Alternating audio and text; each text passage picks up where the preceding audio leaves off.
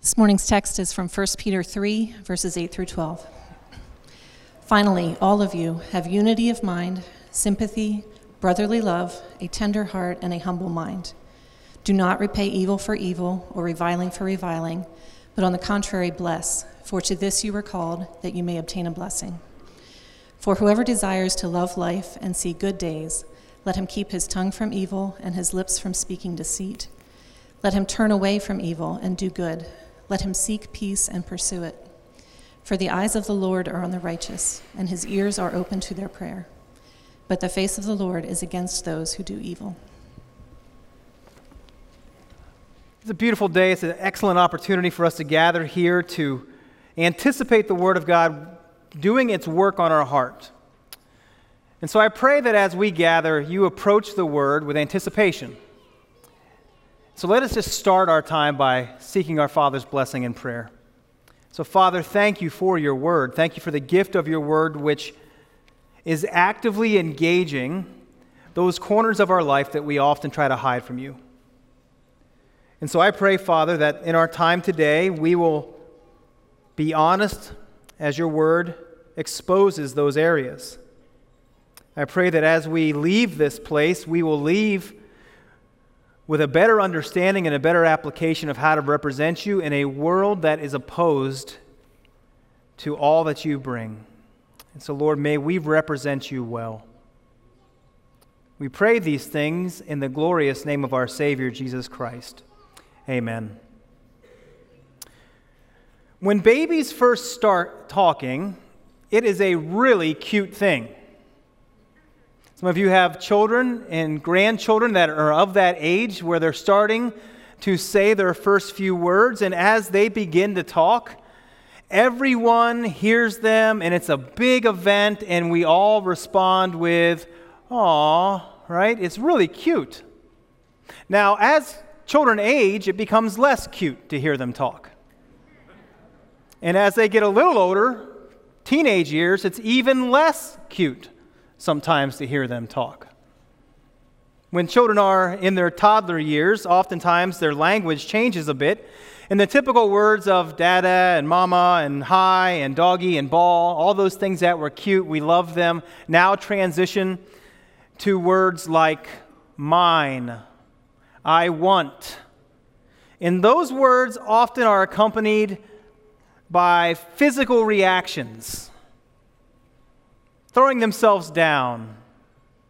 And so no longer are the words used to point out objects. Words are now used to express unmet desires. And it's super revealing, isn't it? And it's oftentimes frustrating as parents. But it's revealing about our experience, for a lot of us are similar, even still at the age which we find ourselves in. When we face things that we don't like, we oftentimes have a little bit of a temper tantrum. We excuse the truth that we are faced with, or we might move away from it and create a new truth that we would like to hold to. And so maybe, just maybe, these last few weeks where we have been exposed to 1 Peter's teaching on submission, maybe we are finding ourselves feeling a little bit like a toddler. We're facing a truth that maybe is hard for us to adapt, the idea of submission, the idea that we are to be in a posture of submission in a world that, frankly, we don't think deserves it. And so we wrestle with it. We fight with that truth, all in the attempt to maybe wiggle out of it. Maybe find a little caveat that allows us to not be so submissive. Yet, as we look through Scripture, and as in 1 Peter chapter 2 and chapter 3 clearly teach, there is a reality, an expectation upon us as Christians that as we profess faith in Christ with our mouth, then our life will match His teachings. See, Christianity is not just a gathering of ideas that we accumulate. It is indeed a gathering of ideas that we accumulate and then live out. And so as we come face to face with these ideas and these teachings presented in 1 Peter, understand that these are not meant to be read and assented to intellectually, but meant to be read, wrestled with, and lived out. So turn with me, 1 Peter chapter 3. We'll be looking at verses 8 through 12 in our time today.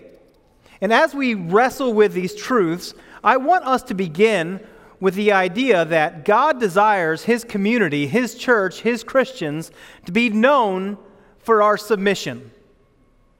God desires that we are known for our submission. And as we live in this posture of submission, that we will live as a blessed people. And so Peter, in 1 Peter chapter 3, verses 8 through 12, reveals that there is a demonstrated posture of submission that we are to live in. And it begins with our hearts. It begins with our hearts. We need to have a heartfelt submission. Looking at the text here in verse 8 of chapter 3 in 1 Peter, Peter begins this section by saying, "Finally, all of you have unity of mind, sympathy, brotherly love, a tender heart, and a humble mind." And so as Peter begins this final segment on submission, he begins by saying, "finally," to reference that this is a summary of all that he has been teaching previous. And so if you look back in the previous chapters of chapter 2, you see that he calls us to be submitted to authority, those that God has placed in a position of authority. And then he gets a little more personal when he says that we should be submitted to those that we work for. And then he gets a little more personal when he says, in your marriage relationships, be submissive. In those three areas, we oftentimes try to not be so submissive. We try to find justification for how we can get out of that idea, that principle that he is giving us. And so in this final section, he says, here's the quality of your life that we need to have in place to be submissive people. And in this segment, he lists 5 characteristics that make up the humble or the submissive Christian. And those 5 characteristics are unity of thought, a sympathy, brotherly love, tender hearts, and humility. Let's define them just briefly here. A unity of mind. What does that mean? Does that mean that we all think the same, that we all are programmed to think as a group and only respond the same way on all thoughts that we have? That's not at all what Peter is mentioning. But what Peter is insinuating and pointing us to is that as Christians, as we relate to one another in a submissive posture, that we will have a clarity of mind that comes from understanding the essentials that make up our faith. There's many that we could list, but just for the sake of looking through 1 Peter and how he has kind of taught a few things, I'm going to pull out 3 specifically. One is that we essentially gather around and celebrate the work of Jesus Christ on the cross and our need for it. Not one person in this room should move away from celebrating that fact. We agree that we need Jesus Christ. And then we set our hope on Christ. 1 Peter chapter 1, verse 13, he tells us that. We set our hope on Jesus Christ. And then we anticipate the day when we will see Jesus Christ in 1 Peter chapter 4, 7 through 11. So unity of mind gathered around these essential truths. Moving then into sympathy. Sympathy means basically that we enter into the experience of one another. That we share in their sorrows or we share in their joys.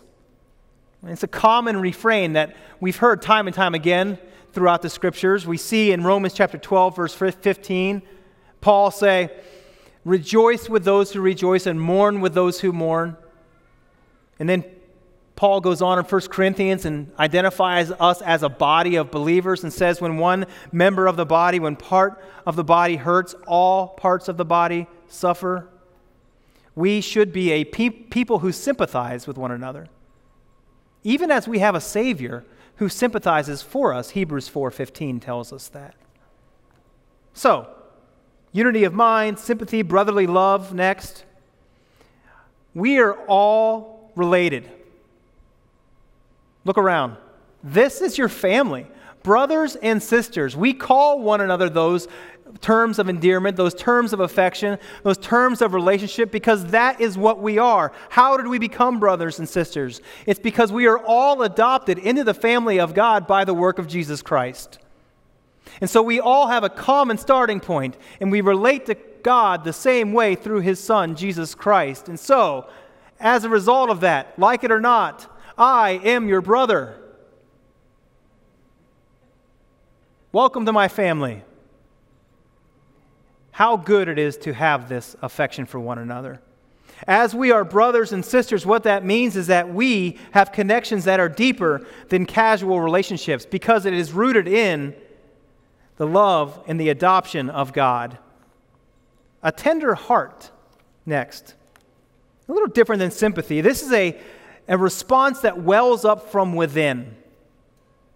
It comes from the core of your being where you have a heart that is pointed to those that are hurting. Always aware of those that are in need. Always actively engaging to bring about comfort. A tender heart. And then lastly, a humble mind. Well, not to be haughty, not to be puffed up, not to be proud. And the reality is that these previous four characteristics only happen when we live as a people who are conscious of our position before God. Friends, I want to tell you that as Christians, we have nothing to be proud about except for Jesus Christ. We just sang a song that says that we boast in Christ. We have nothing else. All that we have has been given us by the Almighty God through Jesus Christ. And so therefore, we have no position to be proud, but only humility that we operate out of. And as we do, we will be tender of heart. We will have brotherly love. We will be sympathetic. And we will have unity of mind as we gather around the things of Jesus Christ. And so what's fascinating about this list, and perhaps you are following along with me in this, is that as you think of these things, you identify that these are all other focused. These 5 points are all other focused. They only become real as you live them out for others. As you sit at home by yourself, you cannot look in the mirror and say, I am compassionate to myself. I am humble. No, these things only become real as you live them towards others. And you'll notice that they also are feelings. How can Peter command us to feel differently towards one another? It's a gigantic question that he has answered already. 1 Peter chapter 1, verse 3 kind of gives us a baseline how he can even make this desired command that we should indeed be these 5 points, these 5 characteristics. In 1 Peter chapter 5, verse 3, it says, "Blessed be the God and Father of our Lord Jesus Christ. According to his great mercy, he has caused us to be born again to a living hope through the resurrection of Jesus Christ from the dead." And so we have a new birth with a living activity within us, causing us to live differently, giving us a new heart. The Holy Spirit regenerates us and causes us to have new affections. So yes, Peter can say to us, feel differently because you have a heart that feels different towards others now. So not only does he give us the illustration that we have a new heart, but he also in 1 Peter chapter 2, 21, tells us that we should look to Jesus Christ as the example. And if you look at these 5 points that we just mentioned that Peter lists in 1 Peter 3:8, we see Christ exemplifying them.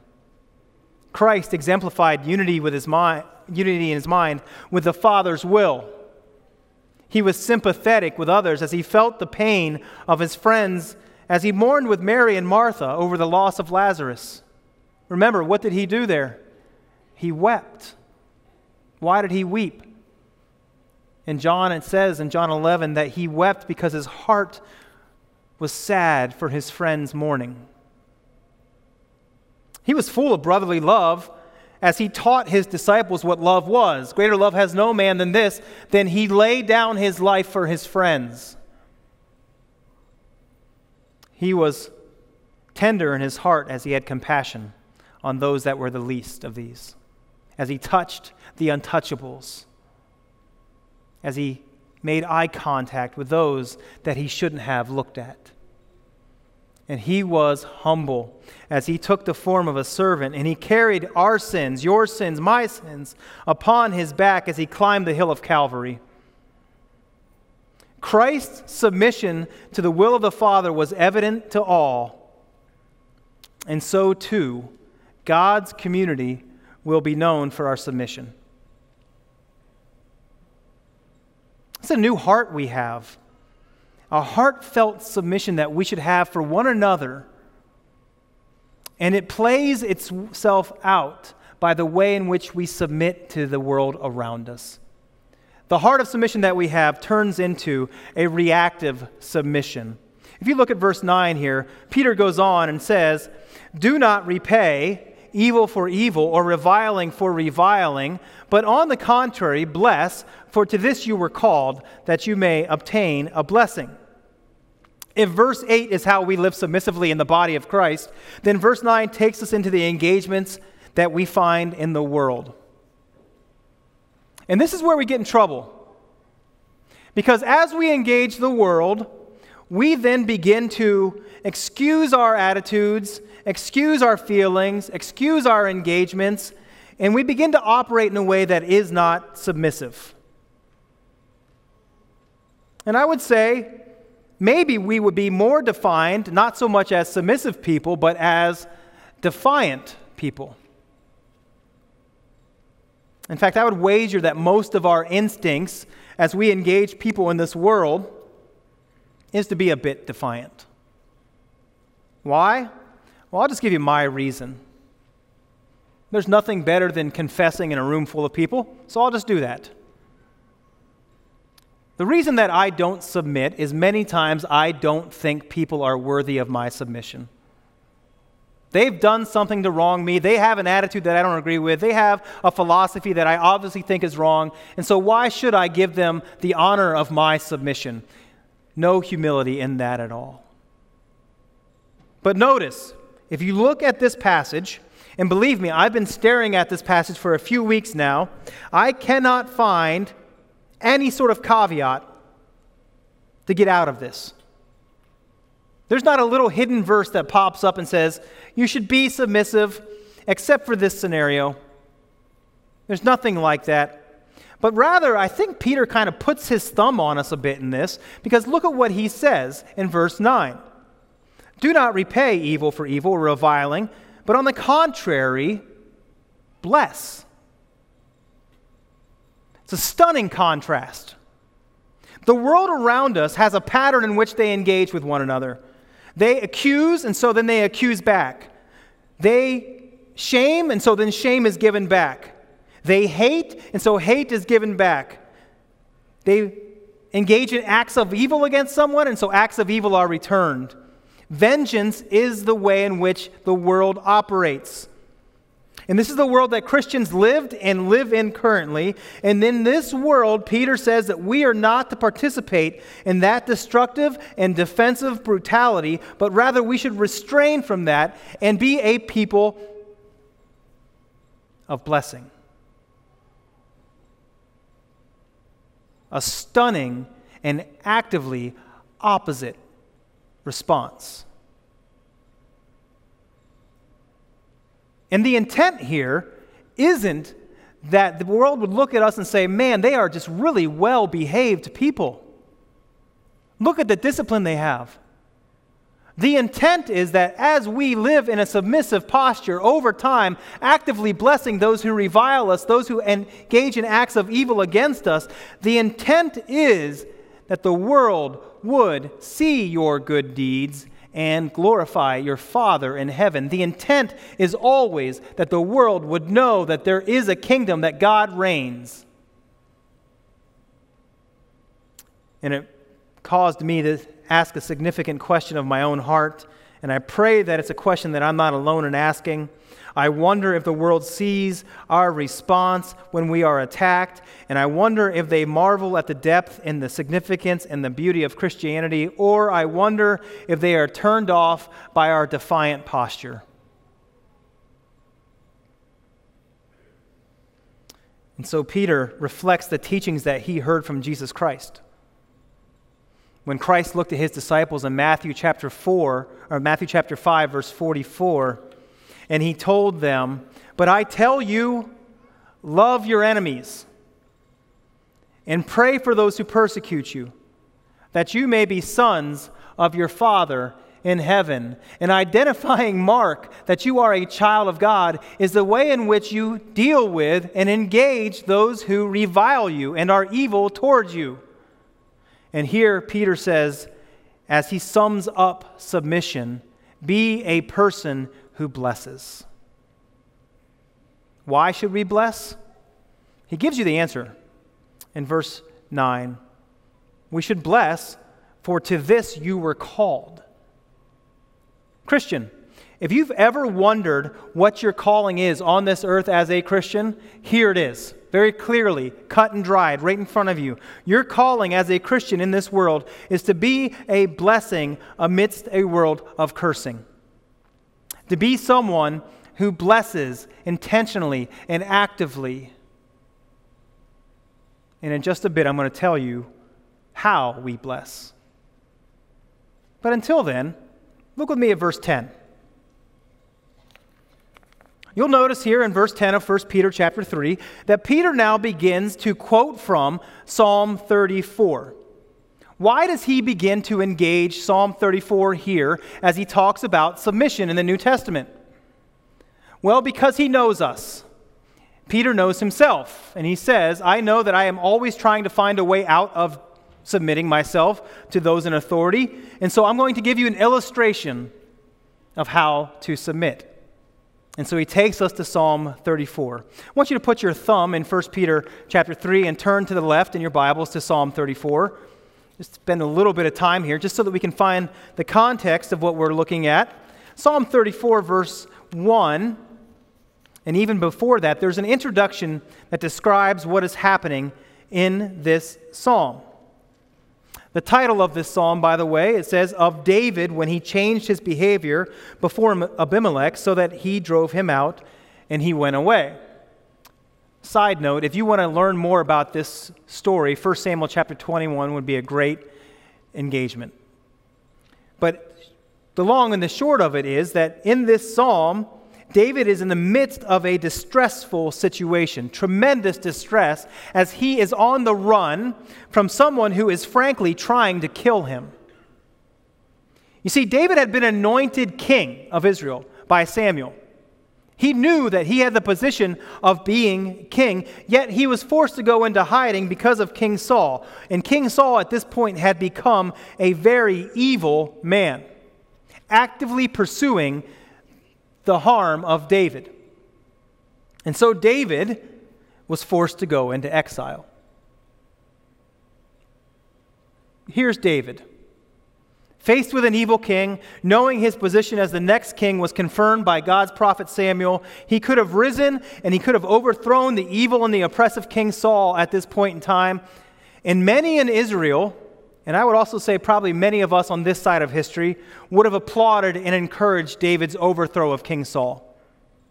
Yet, look back at Psalm 34, the very first verse, the first verse that David writes as he is in exile, running for his life from an evil king. The first thing he says is, I will bless the Lord at all times, and his praise shall be continually on my lips, or in my mouth.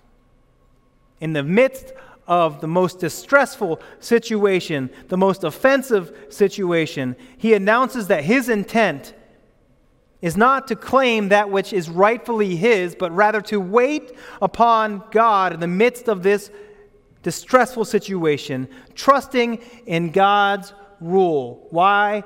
Because he's worthy of it. That's where David says he will praise him. And so Peter has chosen Psalm 34 as a way to encourage the Christian in their calling to be submissive. For if David is submissive in the midst of this situation, in the midst of an unbelieving and evil world, then we too should be submissive in the midst of our unbelieving and evil world that we find ourselves in, without exception. And so the question then is, how do we bless this evil and unbelieving world? How do we do so? Well, for that, the answer lies back in 1 Peter. So hopefully you still have your thumb there. Turn back over to 1 Peter chapter 3. In verse 10, Peter quotes from Psalm again and says that we should be a people of blessing as we keep our tongues from evil. 1 Peter 3:10. What's an evil tongue? You ask that question. We know that the Bible talks a lot about the power of the tongue in a positive and negative way. An evil tongue would be a tongue that perpetuates the hopeless and dark perspectives that are common among those who have no hope. Rather, the Christian should have a tongue that is not full of spite, but full of the Spirit. You should speak differently than the world around us. Secondly, we should bless as we have lips that do not spread lies. This is difficult today. Social media has made this tremendously difficult. Another way of saying this second point is that we shouldn't be a gossip. Do not look for opportunities to undo someone or to perpetuate a myth or to perpetuate a rumor that you don't know to be true. And in doing so, you cause great harm. Do not do that. Why do we do this, though? Because we are attempting to put our stake in the ground as regards to a kingdom that we think we have and are trying to expand. Christian, we have no king but Jesus, and we have no kingdom but His. And so may our words be pointed to Him as the way and as the truth and as the life, and may our activity reflect His statements. We should bless as we seek and we pursue peace in the midst of conflict. Back to David as an illustration. David had two opportunities where he could have taken the life of King Saul. Some of you are familiar with those illustrations. One is he came upon Saul in a cave, or actually Saul came into the cave that David was in, and David simply cut off a piece of his robe, had a chance to kill him, but didn't. Secondly, another chance, Saul was in his tent asleep, and David was there and had prime opportunity to end the life of Saul and did not, but simply took a piece of his armor. And in both times, he said, I cannot harm the man who God has in place. David was a real-life illustration of one who submitted to the way and rule of the Almighty God over himself. And so may we be a people who are filtering our actions through that filter of God's reign and God's rule, not our own emotions and our own feelings of what is right. And as we do so, it brings us into the last section of our passage. For the submitted Christian, because we're called to be submitted, the submitted Christian will then be a blessed people. If you look back at the text here in verse 9, Peter says, bless, for to this you were called, that you may obtain a blessing. It's a very real promise that Peter is highlighting to his readers and to us today. And this is a promise that God has taught time and time again throughout the Word of God, that as you live in obedience to His reign and rule, there is an accompanying blessing that comes upon you. Now, this is where some of your ears have perked up, because you want the blessing. Look at the points of blessing that he highlights here. One is a love of life and good days. We all want to have a love of life and days that are good. Yet, it seems like life is often heavy, full of trials, full of sadness. This blessing from God upon His people who are in a posture of submission isn't the promise that those days of sadness and struggle will go away. This is the promise that His strength will be upon you. You will be anchored by the God who holds you. Which leads to the second blessing, that the eyes and ears of the Lord are open to you. He sees you. He hears you. As we go through Peter, there's a common refrain, a common concern from Peter, that prayers will not be heard by God. talked about that as far as husbands submitting to their wives, that your prayers may not be hindered. And here again, as you live in a posture of submission, he references the reality that your prayers will be heard by God. There's a reality that as we live in obedience to God, then we commune with God. He hears us. And as we live this way, there's an added blessing. In Psalm 34, verse 22, back to Psalm 34, you can jot this down. It's the last verse of Psalm 34. And as David has recounted the work of God in preserving him, and as he struggled with the reality that he was on the run and he was in exile and he was facing all that came with that, and as he recounted the blessing of the Lord, he ends with this blessing. He says, "The Lord redeems the life of his servants, and none of those who take refuge in him will be condemned." So many times we refuse to submit because we are afraid that we will be undone. And in Psalm 34:22, David says, "Rest assured that as a child of God, as you submit and live in obedience to God, as he hears your prayers, you will be held secure." So, Christian, we are able to submit. We are able to submit because we know the certainty that God holds our future. And it is his kingdom that we ultimately submit to. This section of Scripture is an interesting section. It's a hard one. It's a hard one. I don't want to submit, but I'm called by God to live in a posture of submission. And I asked the question as I came to the end of this passage, why does Peter spend so much time in this short book emphasizing the reality that we are to be a people who submit? First to the authorities, then to our employers, then our spouses, and then in these characteristics that we take on. Why does he spend so much time speaking about this? Well, in the weeks to come, you'll see as we go through Peter, he tells us that we should be a people who live in a posture of submission because there will be days when suffering will come upon you. And it is that posture of submission that will strengthen you in the midst of the suffering. Suffering will come. Has come. Evil will come upon you. You will be reviled. But the one who trusts in the hand of God and lives for the kingdom of God in the midst of these moments will indeed be blessed by God. You will be held secure. One note of challenge, friends, as we close. We face a very great temptation today. All of us in this room do. We face the temptation that the early church experienced. It's the temptation to lay aside the example of our submissive Savior and instead return evil for evil, reviling for reviling.